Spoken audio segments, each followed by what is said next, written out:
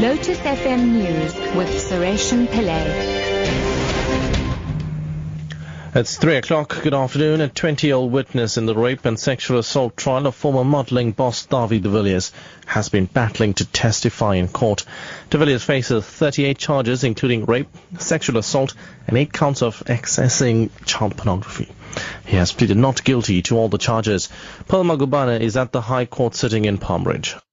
There have been numerous breaks since the 20-year-old took the stand. The High Court judge has had to move to another courtroom that has a microphone to amplify her voice, as everyone has been battling to hear her testimony. The witness is recounting an incident from 2010 when she was 15 years old. Battling to contain her emotions and taking short breaks to sip on water, she told the court that she went to de Villiers' modeling studios for a photo shoot, but instead was raped. The trial continues. Legal Aid South Africa says it intends to fulfill its constitutional mandate by having a meaningful impact on the lives of poor and vulnerable people. The organization has assisted more than 500,000 poor people with legal services in the 2014-2015 financial year. These include criminal and civil legal aid services.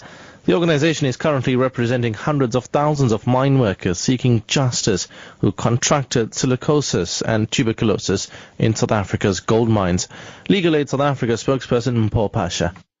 Our focus is also just covering the vulnerable and children and women in terms of civil matters and also through estates and so forth. But also we received quite a success in terms of Supreme Court of Appeal in terms of making sure that we put through all the appeals through the court, and that also shows that our practitioners are gearing up to the need to make sure that people access justice. National Treasury Director General Lungile Fuzile says there is a need for the country to accelerate its efforts to grow the economy faster. He has been briefing Parliament's Finance Committee on Treasury's annual and quarterly reports. Fuzile says while external factors had a negative impact on the growth of the economy, domestic factors, such as the 5-month-long platinum mine strike last year, also caused a serious decline towards economic growth. As a consequence of that, our economy didn't grow as fast as we had expected. All of this, for us, serves to underscore the fact that we need to really redouble our efforts to do that which it will take to grow the South African economy faster.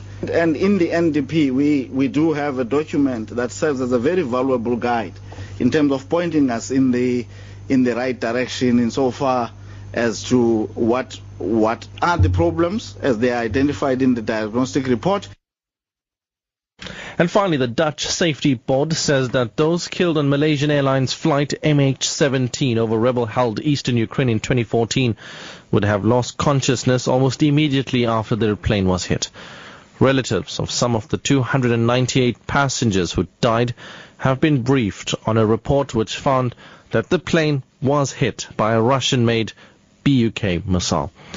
The West and Ukraine say Russian-backed rebels brought down the Boeing 777, but Russia claims a missile was fired from the Ukrainian-controlled territory.